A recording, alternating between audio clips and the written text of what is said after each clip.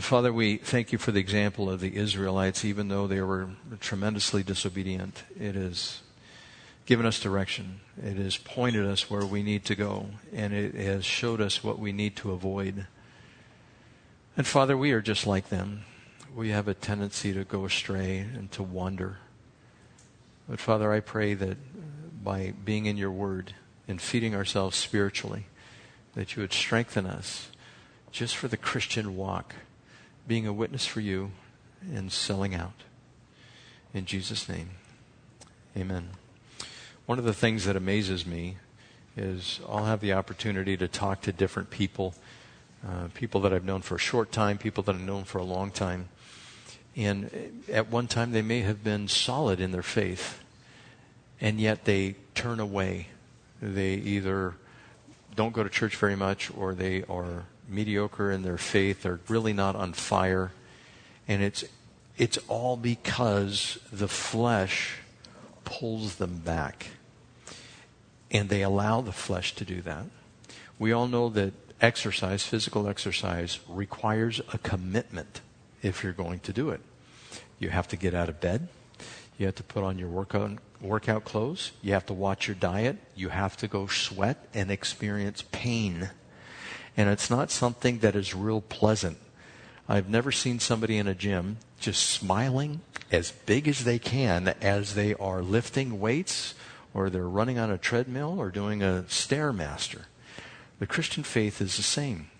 It's mostly sweat and muscle exertion. It brings to you pain, but there are eternal rewards. Have you seen somebody who is completely ripped as far as muscles on their body? You look at them and you think, wow, they all look like Mike in the back. They're all just full of muscle everywhere. And you can be like that spiritually speaking. You can be a heavyweight. You can be the Arnold Schwarzenegger of the Christian faith if you will only apply yourself. But we have so much to distract us, whether it's your phones or your tablets or pads or the desktop computer or the radio or the navigation system in your vehicles. There's always something to pull our viewing away. If you go up to LA, they have the big screen televisions as their billboards up there. Have you seen those? And you could be driving along and just watching television as you drive by. Get the latest episode of the Kardashians as you're heading out. And so there's always something to keep us occupied. And the Lord wants us to just drown that stuff out, turn it off, and spend some time with Him. If we do, we will end up becoming strong in the faith. If we don't, we will always muddle along. We will always be discontent. We will never find the joy that the Lord wants us to have. And that's the goal of this life, is to walk with God, love Him with all your heart, mind, soul, and strength, and find contentment here on earth, whether it's in your job or your family life. He says in the book of Ecclesiastes, he says, that's it. That's all we need to do. Everything else is vanity. Now, with that, getting into Exodus, we have the community of the Israelites. On the inside, they have this bickering and complaining. We went through the murmuring and the chatter. Gave you an example of that last time. But it seems to arise from the inside, and that when that opposition takes place, there's disharmony, there's disunity, there's uncertainty that happens. And even the Apostle Paul desired that we all become mature and that we are unified in the faith, that we're not tossed back and fro by any wind of doctrine. We don't see something happen and then decide, well, I'm done with that. Look at that church, how they acted in there. They're just, they're sinners. You think. I mean, everybody in a church is a sinner from the pastor on up. Because the pastor and the elders and deacons and all the people that serve in ministry, they support the rest of the church from the bottom up. They're supposed to be the servants. They're not supposed to get the parking lots and load it, or parking spaces and lord over the people that are there. They are to be the servants of all. That is, after all, the greatest in the kingdom. And so in the Israelite community, that disunity was just rampant. and they were dealing with the manna. They didn't have meat. They didn't have bread to eat. They didn't have water. And God tested them in these things to reveal their heart. And in verse 19, where we left off, Moses is giving instruction on what to do with the manna as they collect this manna. It says, "Then Moses said to them, 'No one is to keep any of it until morning.' However, some of them paid no attention to Moses." Now, there's the first thing. When it comes to a family unit, there is direction that's supposed to be given in the family unit. Hopefully, it's by the father. And the wife provides wisdom and gives counsel. And with that counsel, the husband decides, okay, we're going to go in this particular direction. And the kids are supposed to submit to that. My granddaughter the other day, she was over for youth group. We bring her to youth group here. And there was a question came up, and I forget exactly what it was. But when the kids, and I'm trying to teach them some lessons with a little more hilarity. And I'll turn to them and I'll tell them something when they ask me, well, why should I do that? Well, how come? Well, give me a reason. And I turn to them and I say to them, because I'm Papa, that's why. And that's all the reason they need. Well, my granddaughter, she was in the kitchen and something came up, a question about why, and she wasn't asking the question. She answered the question in the kitchen about whatever it was, and she said, because he's Papa. That's it. That's why you would do that particular thing. Well, that's when we follow the Lord. Why would you do something that the Lord wants you to do? Why should you? Because he's God. That's it. I mean, you don't need anything else to lean on except he's God, and that's why you submit to him. Now, Moses was a type of Christ. If Christ instructs us to do something, if you say, well, why should I do what he says? Because he's God. That's why you do it. And it requires a crucifixion of the flesh without a doubt. And that's mostly what we don't want to do. But the people here under Moses, I'm not listening to him. Look at all the trouble he's gotten us in. He's led us into the wilderness and we don't have water to drink. And where's the meat? And finally we got some quail. It's about time. And then there's this white stuff, looks like snow, according to Josephus, all over the ground. And you're supposed to pick that up off of rocks and you put it in a pan and you bake it and you fry it and you do whatever, make a souffle out of it. And that's just, I'm collecting more. That's it. I'm tired of listening to this. And so there was this murmuring, there's this dissension and grumbling in the ranks. So it goes on from there, and it says, they kept part of it until morning, but it was full of maggots and began to smell. So Moses was angry with them. Couldn't you see like a father, didn't I tell you? Something like that in the house with the kids. Didn't I tell you to go do this or go do that? And as a parent, you say, why didn't they listen to me? I told this story years ago. My son, he went to school, and when he went to school, Patty would prepare for him a nice sandwich. Put the sandwich in a baggie and put it in his lunch bag, and he would take it to school. And he had come home, and he'd just be famished. And so started asking him, did you eat your sandwich? Well, eventually it came out, no. He always throws it away. He doesn't eat it. And both Patty and I, we were at something, a family function, and we went to my aunt, and we were telling her, do you believe it? You know, he's throwing away his sandwich. And yeah, we tell him, okay, you got to keep that sandwich. And she just smiled, shook her head a little bit, and she goes, and he'll do it again. And we were incredulous. He will not. He will not do that again. Come to find out, a few weeks later, asked him again about his sandwiches. He was throwing them away again. It's like, I'm not going to fix you a sandwich if you keep on throwing away. But just this act of disobedience, he wasn't willing to do what he was supposed to do. My son wasn't. And this is the same thing with the nation of Israel. And Moses was saying, why don't you just do what you're instructed to do? Yeah, this isn't me speaking, it's God. God says to do this. I'm telling you what God says to do, but you won't listen. And so these hard-hearted, stiff-necked people that Moses was in charge of, it gave him some angst. It gave him some worry. I'm sure he didn't sleep sometimes at night. Verse 21, each morning everyone gathered as much as he needed, and when the sun grew hot, it melted away. On the sixth day, they gathered twice as much, 2 omers for each person, and the leaders of the community came and reported this to Moses. He said to them, this is what the Lord commanded. Tomorrow is to be a day of rest, a holy Sabbath to the Lord. So bake what you want to bake and boil what you want to boil. Save whatever is left and keep it until morning. So they saved it until morning, as Moses commanded, and it did not stink or get maggots in it. Eat it today, Moses said, because today is the Sabbath to the Lord.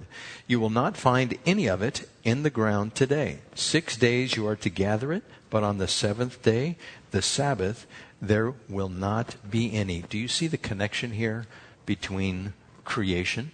6 days you shall labor, and 7th day you shall rest. And that was the commandment that was codified in the 10 Commandments. On the Sabbath day and keep it holy. And with that, Saturday was the only ceremonial commandment. And that ceremonial commandment is not kept today because Christ is the fulfillment of the Sabbath. When you enter into Christ, when you become one with Him, you enter into your rest. And that's what that commandment was supposed to point to. Entering your Sabbath rest. Do no work on that particular day. When we get to heaven, do you think you're going to have to do work collecting food? You're not. And you won't even have to eat. But there will be food there, and you can eat, and you will never starve, and you will never die. And that's the beauty of it. God is going to provide everything, and that's the lesson that God in the Old Testament, through Moses, was trying to educate the people on. That God will provide for you everything every day, moment by moment. You don't need to save up. You don't need to worry about what you're going to have for tomorrow. This is the instruction He gave to His disciples. Go out and take nothing with you, and you go 2 by 2. And when you enter a city, if it receives you and the house receives you, the people of the house, let your blessing and your peace rest upon it. And if not, shake the dust off your feet and leave the city. And you were to go with nothing. And so if the Lord calls you to go somewhere, you go. Abraham was told, just go. He didn't even know where he was supposed to go. He was just told, go. And don't worry, everything else will be provided for you. You may have doubts during your journey with Christ, but He provides everything. And He does so richly. He doesn't skimp on His blessings. Now, in Egypt, where they had come from, there were no days off. And manna sustained them throughout the day. And it was said in Scripture in Deuteronomy chapter 8, verse 4, the whole time they were out there, no foot swelling took place and their garments didn't wear out. And that was a reference to starvation. That their feet would swell when they were malnourished, and they didn't have any of that. They were completely supplied through what God gave them in the manna. Now, with this Sabbath, the Sabbath is Saturday for us. It is not Sunday. So why do Christians worship on Sunday and not Saturday? Well, it comes through the traditions that have been in the Christian church. What day did Jesus rise from the dead? No, not crucified. When did He rise from the dead? It was the first day of the week. What is the first day of the week? And it's not Monday. It's Sunday. And so when Christ rose from the dead on the first day of the week, we know that the redemption process was complete.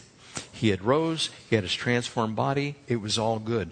Also, on the 6 days, you're supposed to work. On the 7th day, you're supposed to rest, right? That is the first day of the week for us. This idea that the first day we're supposed to give to God, you're supposed to give Him your first fruits. Also, the 7th day celebrates the creation, the finished creation.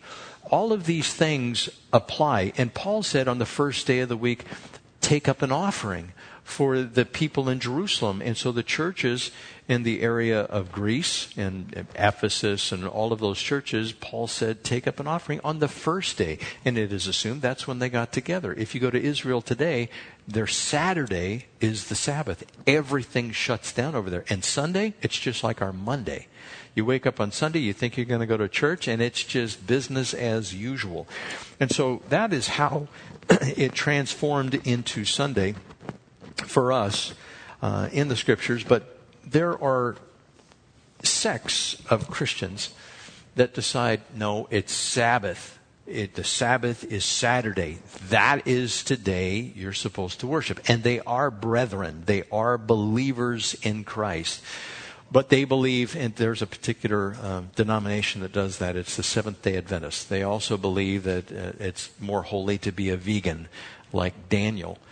Daniel only ate vegetables. And if somebody wants to eat vegetables, have at it. Buy a ton of kale, put it in with your carrots and a little bit of apple and make a smoothie or whatever you do. God bless you in that. And I hope you meet your ration every single day of those vegetables. As for me and my house, we will eat steak, and chicken and hamburgers and, whatever. And I'll even have ostrich jerky and whatever else I can get my hands on that is meat and that is consumable. I will eat it if it is set before me. And there are people, this was talked about in the New Testament in Colossians chapter 2, verses 16 and 17. They were concerned about food, what you eat and what you drink, and any festivals or celebrations or a new moon or a Sabbath, because Israel went by the moons and celebrations that went through there. And also the harsh treatment of the body. They think that doing those things makes you more spiritual. And on the contrary, the more freedom you have under restraint means you are more spiritual than the person that puts up hedges and they try to declare it's God's will that you don't drink soda. It's bad. It's the temple of the Holy Spirit. You have freedom to drink soda. But there are people who want to control your food intake, your exercise regimen. They will do it in the schools for the kids. They want to tell you how fast and how far to drive, and eventually they're going to control that too. You won't be able to drive where you want because your car is going to be self-driving. Not only is there are things like this in the church, but there are things like that in society. It's all about control. And we think it's more noble or more spiritual to have all these controls. And it's not. Not everybody has the freedom to do everything. There's Christians that think that they can dance at a wedding, and other Christians that will stand up and say, "Sacrilege, thou shalt not dance before the Lord." And it's like, well, David danced before the Lord. But Michal, his wife, didn't. And her name was Michal. She didn't like it. She thought it was terrible and he was making a fool of himself. And that's the day he said, "I'll no longer see you anymore." He was just done with her. And so there is this idea of freedom, but it's freedom under restraint. It's freedom under control. And then there's this idea of controlling everything. And because God decided he was going to make the people his own, he had to put a lot of restraints to show them who he was, to prepare the way for Jesus Christ. That's why they had the 10 Commandments, and that's why they had the ceremonial law, all the sacrifices and everything that was associated with that. Verse 27, here they're still not listening. "Nevertheless, some of the people went out on the seventh day to gather it, but they found none. Then the Lord said to Moses, 'How long will you refuse to keep my commands and my instructions?'"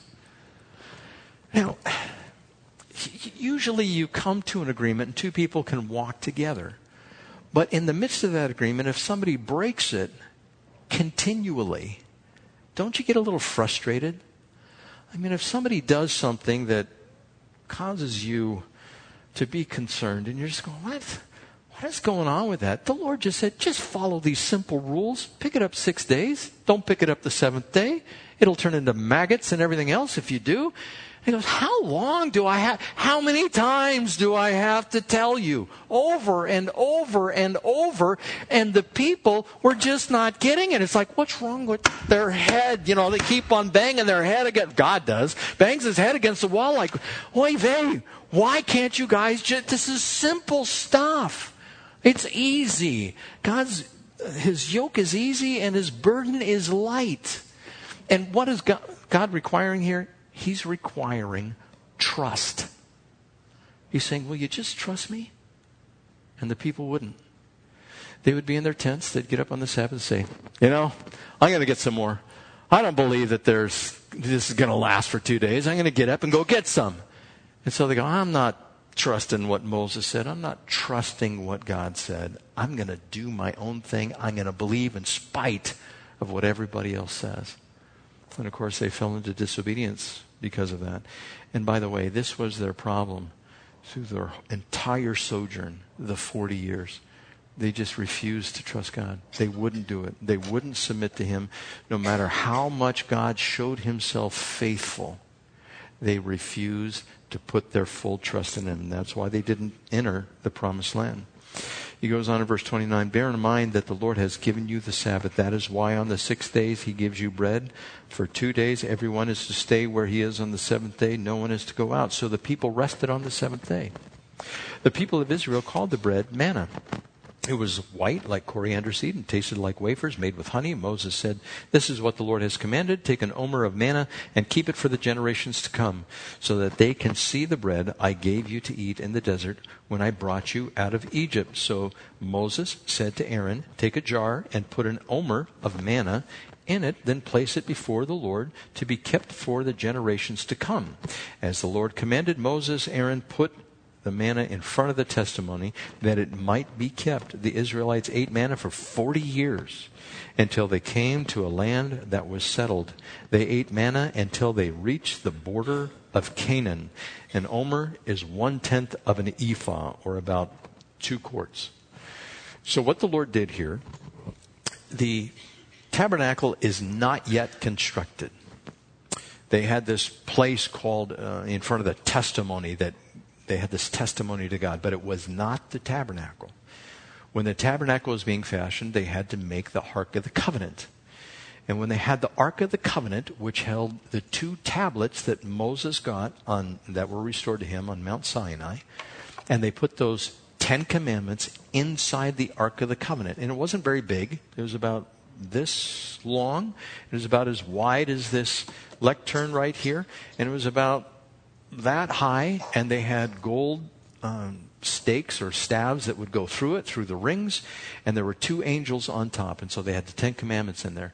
They also had a jar, this jar that was put before the testimony. It is inside the Ark of the Covenant. Now, one other thing is in there. Do we know what that is? Aaron's staff. Why is Aaron's staff in there? Because it budded. It was just a stick, right? And God gave him a sign, and this thing budded. It produced flowers, and it had been dead for years. I have an old hiking stick at home, and it's made of a pine tree, the top of a pine tree. And if that thing started sprouting, I would say, something's up. I better pay attention to what's going on. And so that's what's in the Ark of the Covenant. And you know what? One day, people are going to know what the manna was. Now, why is that? Because the temple is going to be rebuilt. Anybody who's anybody, according to the rabbis in Israel, know where the Ark of the Covenant is. Did you go to the Temple Institute when you were there? And they showed you the video of that? Did you see the rabbi who was just kind of leaning, saying, anybody who's anybody knows where the Ark of the Covenant is? Something like that. Yeah, and he had this black hat on, and this black robe. So they know where it is. And inside of that is the 10 commandments that Moses had, is the Aaron's rod that budded, and is the jar of manna. It is there, and one day it's going to come out. What do you think the Jews are going to do when that thing is revealed? They are going to go nuts. Just nuts. They're going to say, it's all true. And the atheists are going to say, no, it's not. They made it. They were hiding it is what they're... No, God said it's going to come forth. And when that happens, there's going to be rejoicing in Israel. We won't be here to see it. And you go, what? We're going to be raptured at that time. Now, it could come out ahead of time. It could be revealed ahead of time, and the Antichrist makes a covenant according to Daniel, and they get to rebuild their temple. And an impetus for that would be the Ark of the Covenant being brought out. So are we going to see it? Well, I think the chance is between 0 and 1 that we'll see it, but chances are we won't, because this will be taking place during the tribulation period. And so this is to be a reminder, this jar of manna, of God's faithfulness and what he has done. Now with that, we are supposed to have reminders as well. Reminders are good. I know some guys and some gals who go out and they get a tattoo. And it may say something like Isaiah, a scripture in Isaiah. It may say Proverbs 3, 5, and 6. It may say lots of different things, and they remind themselves of who the Lord is. Now, in the Old Testament, if you did that, it's a big no-no. In the New Testament, It's a big no. No, I'm kidding. It doesn't matter in the New Testament. If you want to have a tattoo, that's not one of the things we're supposed to argue about. If you want one, that's up to you. It's your body, especially if you think it glorifies the Lord. Now, don't anybody run out and get a tattoo today because Pastor Bill said it was okay. You keep that between you and the Lord. But we're supposed to have reminders. Now, what kind of reminders do you think they should be? Like, for instance, do you have a cross in your house?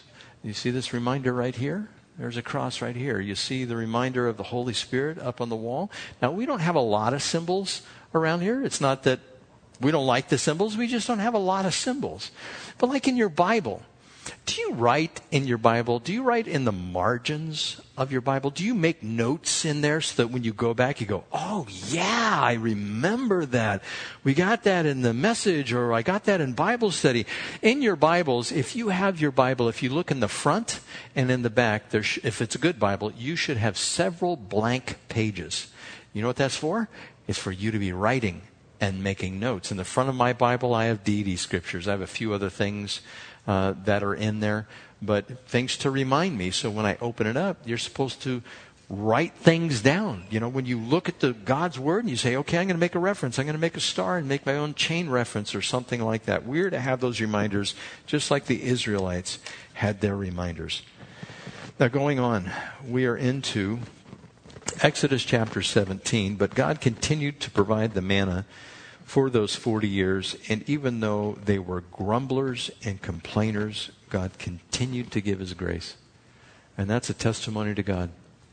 How long would you put up for somebody who is obstinate and stiff-necked for 40 years?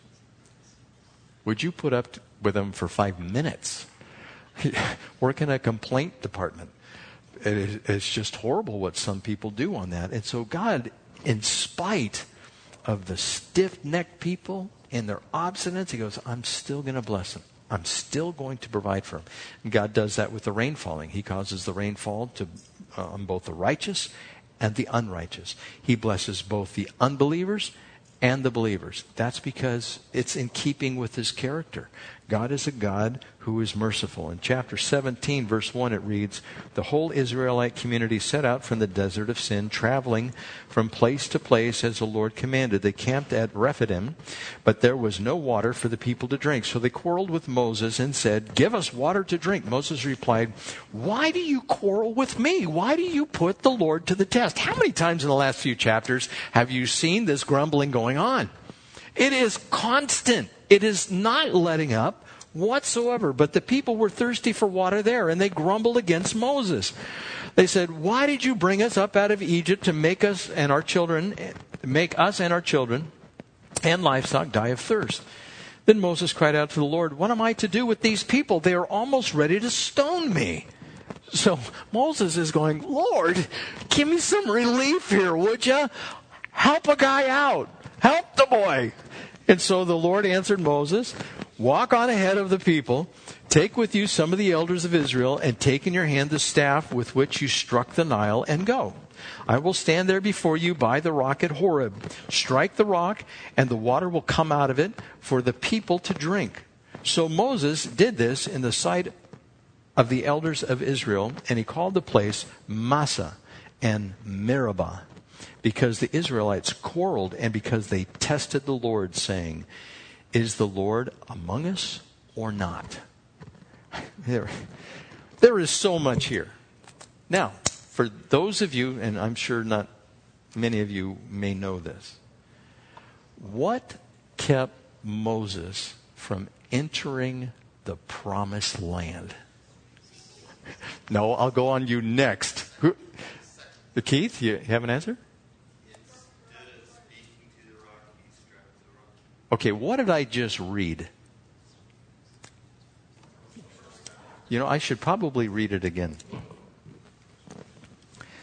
Walk on ahead of the people, take with you some of the elders of Israel, and take in your hand a staff with which you struck the Nile, and go. And I will stand there before you by the rock at Horeb. Strike the rock, and water will come out of it for the people to drink. So Moses did this in the sight of the elders. And he called the place Massah and Meribah, because the Israelites quarreled and because they tested the Lord, saying, is the Lord among us or not? Did Moses strike the rock? Did Moses not get into the promised land because he struck the rock? The second time. Okay, that's it. You guys need to keep this in mind. Now, first of all, where are they? Did you find that in Scripture? I read it at the top. Top of the chapter. What does it say in your Scripture? Desert of sin. They were in the desert of sin. You ever feel like you're in the desert of sin? They were in the desert of sin. But in Numbers chapter 20. Now, you can turn there if you want to. This is the second time. And it can be confusing to some. And some people will come up and they'll say, didn't Moses not enter the promised land because he struck the rock? And here your Scripture says that he struck the rock. So how is it that he got into the promised land? Your Bible is obviously off. Right? In Numbers chapter 20. It says, in the first month, the whole Israelite community arrived at the desert of Zin. So there's the desert of sin, and there's the desert of Zin. Now, do you think those are the same word? Now, some people say, it's got to be the same word. They just wrote it different. One is the desert of sin, and the other is the desert of Zin. But not only that, in verse 13, it says, these were the water of Meribah, where the Israelites quarreled with the Lord, and where he showed himself holy among them. Okay, the waters of Meribah, we just read about it in Exodus. Now we're over in Numbers, and you read about the waters of Meribah, and we read that Moses, when you go through the rest of this text, he was told only to speak to the rock, but he struck the rock. Now some people say, well, see, they're the same story. No, they're not. It's like Sandy just said, they're two different stories. The first time, Moses was supposed to go and strike the rock. Now, if you're into metaphors, what's the rock? It's Jesus Christ. And he was struck, metaphorically speaking. He was placed on the cross. And that was it. So he struck the rock. The second time, the rock provides water. If it's Christ, does he have to be crucified again? Ruins the whole type. Moses was disobedient. God was setting up some symbolism here, and Moses blew it. I'll give you some timing on this. This is the first month in the 40 years of the wilderness. At the year 40, this is the first month. So for 40 years, these people have been complaining. They should have said, we've been here before. It's the rock. Moses is standing in front of the rock. Water's going to come out of the rock. Hey, what's going on here? Weren't we complaining, or our ancestors complaining? Because everybody had died by this time. God was showing them that he was still faithful, and they were still complaining. It was still an issue. It had never left them. Now, why is that? Because they're sinners. We do the same thing. Moses was humble, and he was a faithful servant of God. And at times, he would blow it. Just like at this time, he struck the rock. And because he struck the rock, God disciplined him for it. It wasn't that he was still not his anointed. He was. But God said, that's it. You're completely done. And with that, this idea of striking the rock, the Israelites got water to keep themselves alive physically. In the second example, the rock was supposed to represent the living water, which is Jesus Christ, who keeps us or gives us life spiritually. In John chapter 14, verse 13, everyone who drinks this water will be thirsty again, but whoever drinks the water I give him will never thirst. Indeed, the water I give him will become to him or in him a spring of water welling up to eternal life. And this is the Samaritan woman at the well. She says, give me this water to drink. She knew that if she drank it, she would be alive physically, and she wouldn't have to have any more water. What a great thing. This pursuit of staying alive. We want to stay alive. Do you know how big the push is to make us eternal in this life? I started looking it up. I had about 10 articles, I'm going to give you a couple of them, of people trying to make sure we don't die physically. Los Angeles, May 1st, 2016. Ron Howard, Brian Grazer search for the breakthrough in anti-aging therapies in Nat Geo Science Series, which starts tonight. That's going to be on tonight. Here's another one. Key to eternal life, ? Someone already born will live to 1,000, and immortality is possible. The paragraph under that, a doctor who has dedicated his work to the quest for eternal life insists the record for the oldest living person will soon fall, and someone already alive will keep going until they make 1,000. That was Sunday, May 1st, 2016. The next one, The Scientific Quest to Cure Aging by Ashley Welsh, CBS News, January 27th, 2016. The Daily Beast, Year in Review, the year we decided to live forever. And those were only, 4 or 5 articles. There were dozens of articles. You know who is investing big in this technology?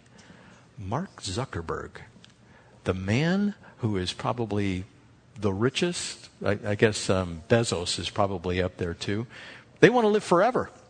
And he has sunk millions into this technology. And they think they're at a breakthrough. Do you think God will allow that to happen?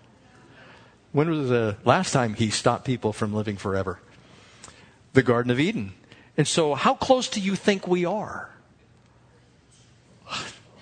Do you think the Lord will let them get the technology and come back after they implement it? Or do you think he will stop it before they ever get it? My belief is he'll stop it before he ever gets it. And so then you ask yourself the question, so how close is it? I think it's really close. Now, how close is that? I don't know. It's relative. My really close to somebody else's really close may be a long time. But you can tell it's just all lining up. The Amalekites, after this, verse 8, came and attacked the Israelites. And Rephidim, Moses said to Joshua, choose some of our men and go out to fight the Amalekites. Tomorrow I will stand on top of the hill with the staff of God in my hands. You know what? I'm going to have to end there because we do have communion that we need to pass out this morning.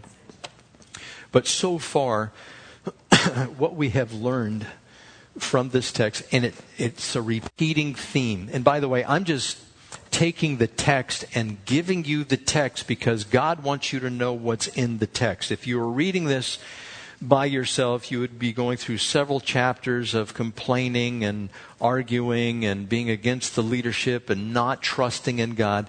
And what we're supposed to take away is we are supposed to just be quiet and trust God when we don't see his hand working. He knows what's going on. He took care of the entire Israelite population. No one fell that wasn't supposed to fall. And he brought them to a point where they could enter the promised land. And he did that with stuff falling from the sky. If God wants you to succeed, he can bring you manna wherever.